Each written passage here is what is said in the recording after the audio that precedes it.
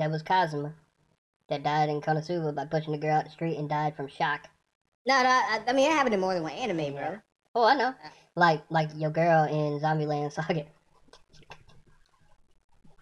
Hey. No. That has nothing to do. No. That is like, look here, brother. Look here, brother. You just brought Disney Junior to Adult Swim. No, get that shit out of here. I don't hear that shit. That is not what happened. Hey. This heifer got hit by a goddamn little Japanese moving truck to some heavy metal fucking music. Get out of here. Wait. I don't want that. Listen, I'm out of here. We're gonna take it a step further real quick.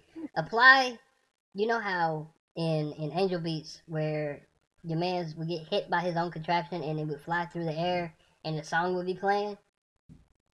Apply that to her getting hit by that little ass truck. Tell me it ain't the funniest thing you pictured. Bruh, that is so fucked up.